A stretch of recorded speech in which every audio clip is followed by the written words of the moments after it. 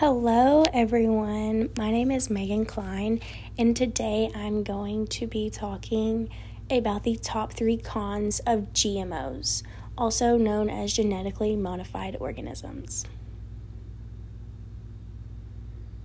So to get us started off, genetically modified crops have not been proven safe for human consumption through clinical trials.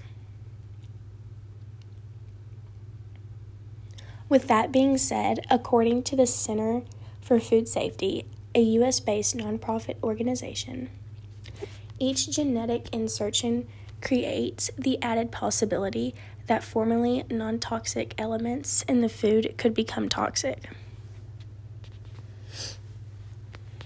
Coming in number 2, the second con states that tinkering with the genetic makeup of plants may result in changes to the food supply that introduce toxins or trigger allergic reactions.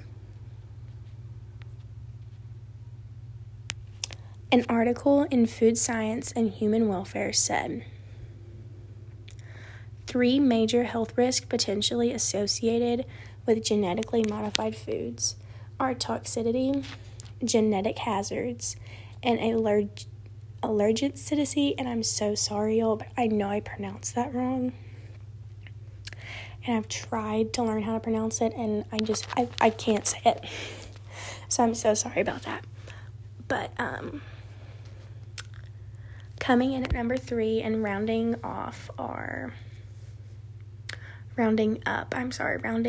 our list is certain genetically modified crops harm the environment through the increased use of toxic herbicides and pesticides.